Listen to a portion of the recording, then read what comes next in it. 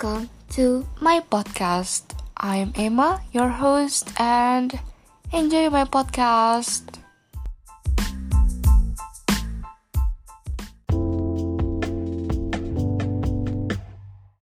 Dari tadi gue itu bingung mau bikin apa ya. Terus keresahan pun gue lagi gak merasakan sensasi apapun dari minggu kemarin. Hanya tugas. Pokoknya lagi-lagi tugas.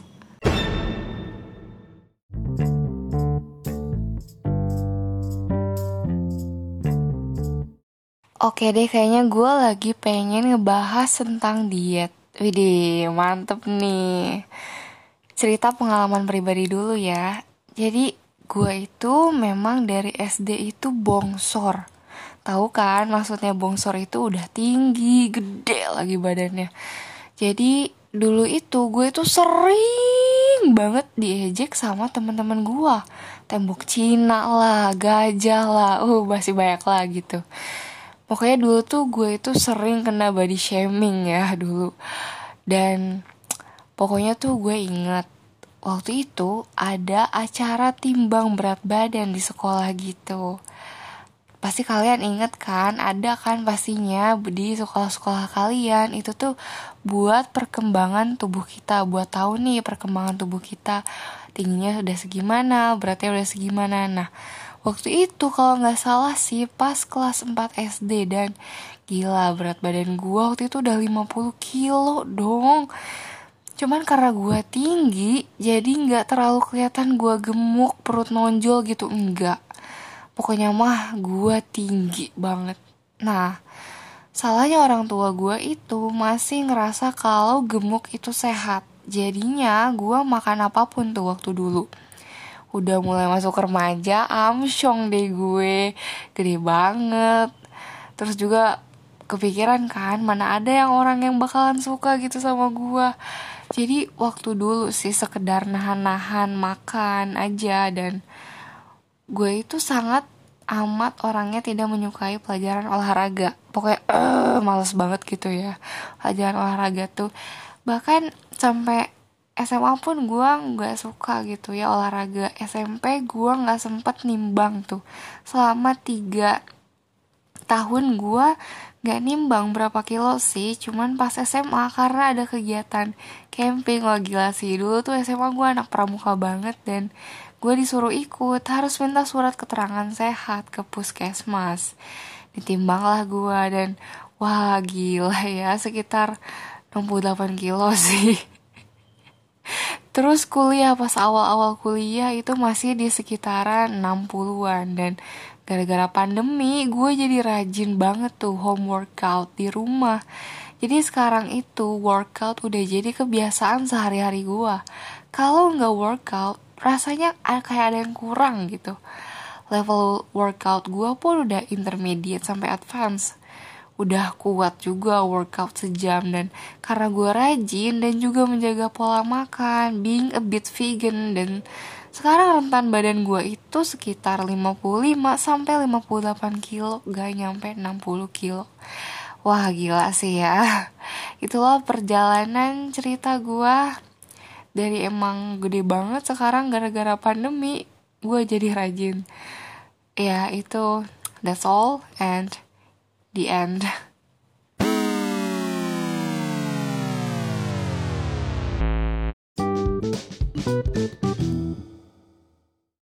Jujur Li, saat masih rentan 60-an kilo itu, gue itu pernah nyoba obat pelangsing. Cuman masalahnya obat pelangsingnya itu bikin gue gak bisa BAB dong.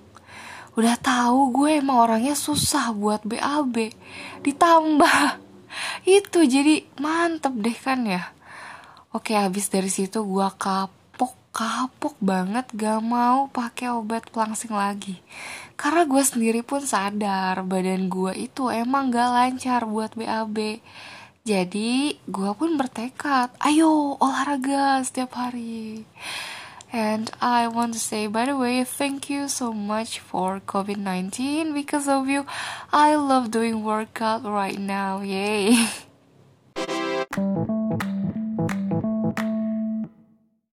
Oke, buat kalian yang masih ada di fase males, pengen yang instan, karena gue tahu untuk ada di fase workout adalah menjadi bagian dari hidup lo, itu emang agak susah. Pokoknya di sini gue ada artikel dari alodokter.com judulnya Kenali berbagai jenis obat pelangsing beserta efeknya.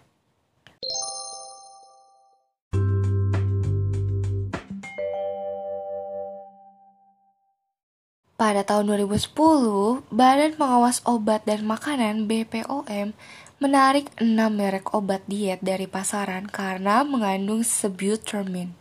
Bahan ini sudah dinyatakan tidak aman digunakan sebagai obat pelangsing tubuh karena bisa meningkatkan risiko terjadinya serangan jantung dan stroke.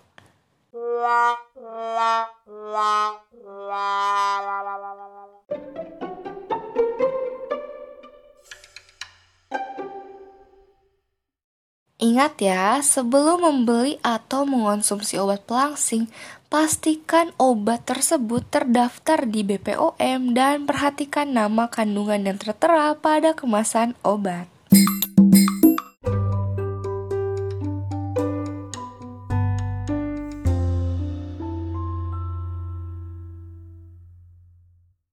Ada banyak jenis obat pelangsing yang diklaim efektif untuk menurunkan berat badan. Namun, layaknya semua jenis obat, obat tersebut juga memiliki efek samping.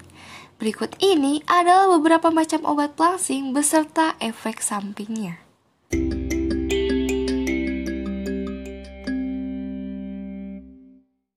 Yang pertama ialah Orlistat.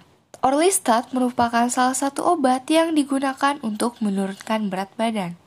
Obat ini biasanya diresepkan oleh dokter untuk menangani penderita obesitas yang memiliki riwayat hipertensi, diabetes, kolesterol tinggi, dan penyakit jantung. Obat penurun berat badan ini bekerja dengan cara mencegah penyerapan lemak di dalam saluran cerna. Lemak yang tidak diserap tersebut kemudian dikeluarkan dari tubuh melalui tinja. Obat ini dapat menimbulkan beberapa efek samping. Di antaranya, tinja berlemak atau berminyak, kram perut, gangguan pencernaan seperti diare dan sering kentut, gangguan penyerapan nutrisi seperti vitamin A, D, E, dan K, vitamin ADK. Efek samping Orlistat umumnya tergolong ringan dan bersifat sementara. Obat pelangsing dengan kandungan ini dapat digunakan dalam jangka panjang, tetapi harus dalam pengawasan dokter. Selama menggunakan obat pelangsing Orlistat, Anda mungkin disarankan dokter untuk mengonsumsi suplemen vitamin tambahan. Yang kedua ialah Phenermin.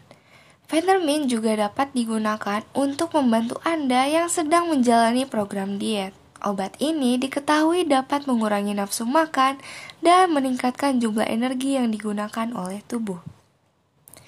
Meski dapat menurunkan berat badan, Phenermin dapat menimbulkan berbagai efek samping. Di antaranya, gangguan pencernaan seperti diare, konstipasi, mual, dan muntah. Susah tidur, sakit kepala, kesemutan, tremor, sesak napas, nyeri dada, jantung berdebar, peningkatan tekanan darah, dan mudah mengantuk. Selain itu, obat ini juga beresiko menyebabkan kecanduan, sehingga tidak cocok digunakan oleh orang yang memiliki riwayat penggunaan narkoba. Phenermin hanya bisa digunakan dalam jangka pendek atau selama beberapa minggu dan harus dikonsumsi sesuai resep dan petunjuk dokter.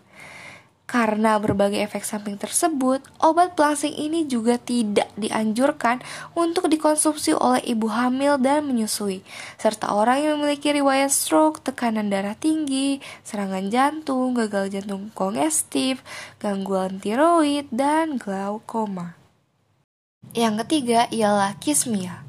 Kismia adalah obat penurun berat badan yang merupakan kombinasi dari obat Phenermin dan Topiramate.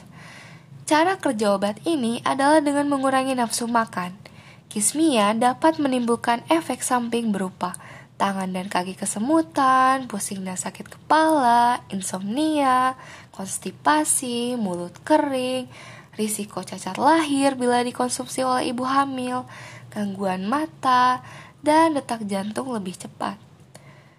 Obat ini tidak dianjurkan dikonsumsi bagi wanita hamil atau yang berencana untuk hamil dan penderita hipertiroidisme, glaukoma, stroke, dan penyakit jantung. Kismia bisa dikonsumsi dalam jangka panjang asal sesuai resep dan dalam pengawasan dokter.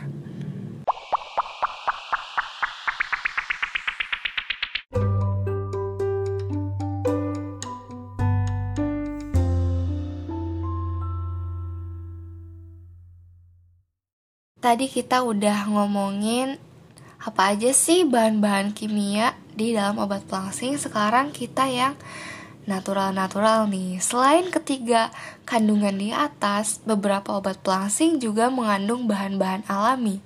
Berikut ini adalah beberapa jenis bahan alami yang dimaksud.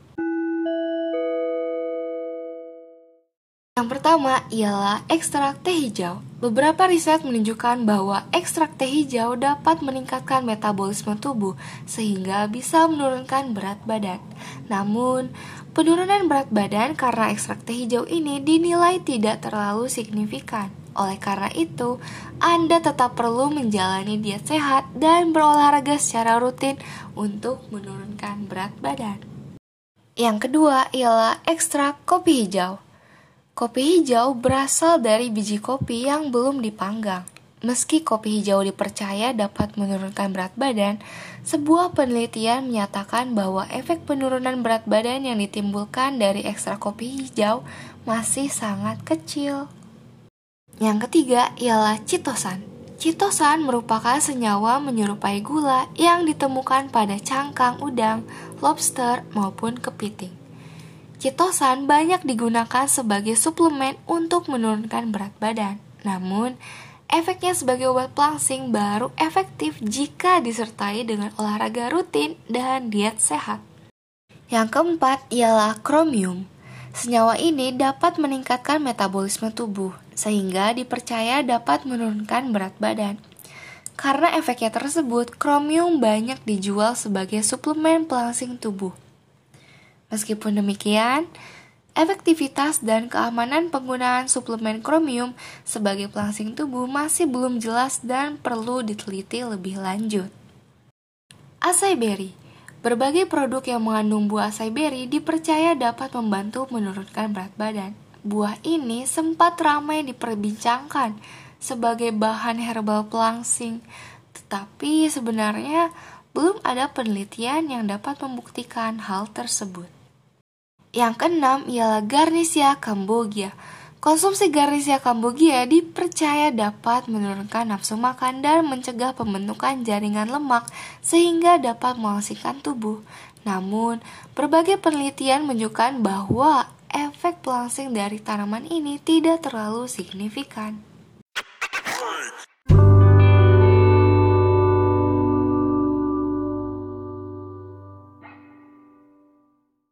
Nah, selain obat dan bahan-bahan alami yang udah aku sebutin di atas, ini juga ada beberapa bahan-bahan yang berbahaya jika dikonsumsi, seperti sibutramine, ephedra, rimonabant, zimulti, dan phenytoin. Maaf kalau pengucapan atau pronunciation-nya itu salah.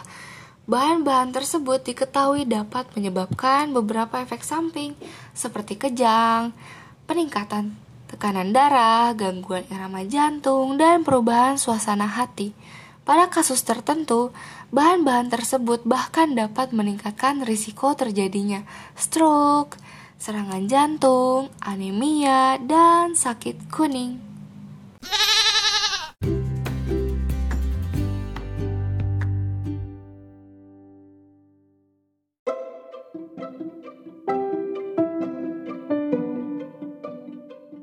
Di sini aku mau ngasih tips atau hal-hal apa aja sih yang perlu diperhatikan sebelum menggunakan obat pelangsing. Yang pertama itu biasakan periksa label produk dengan seksama.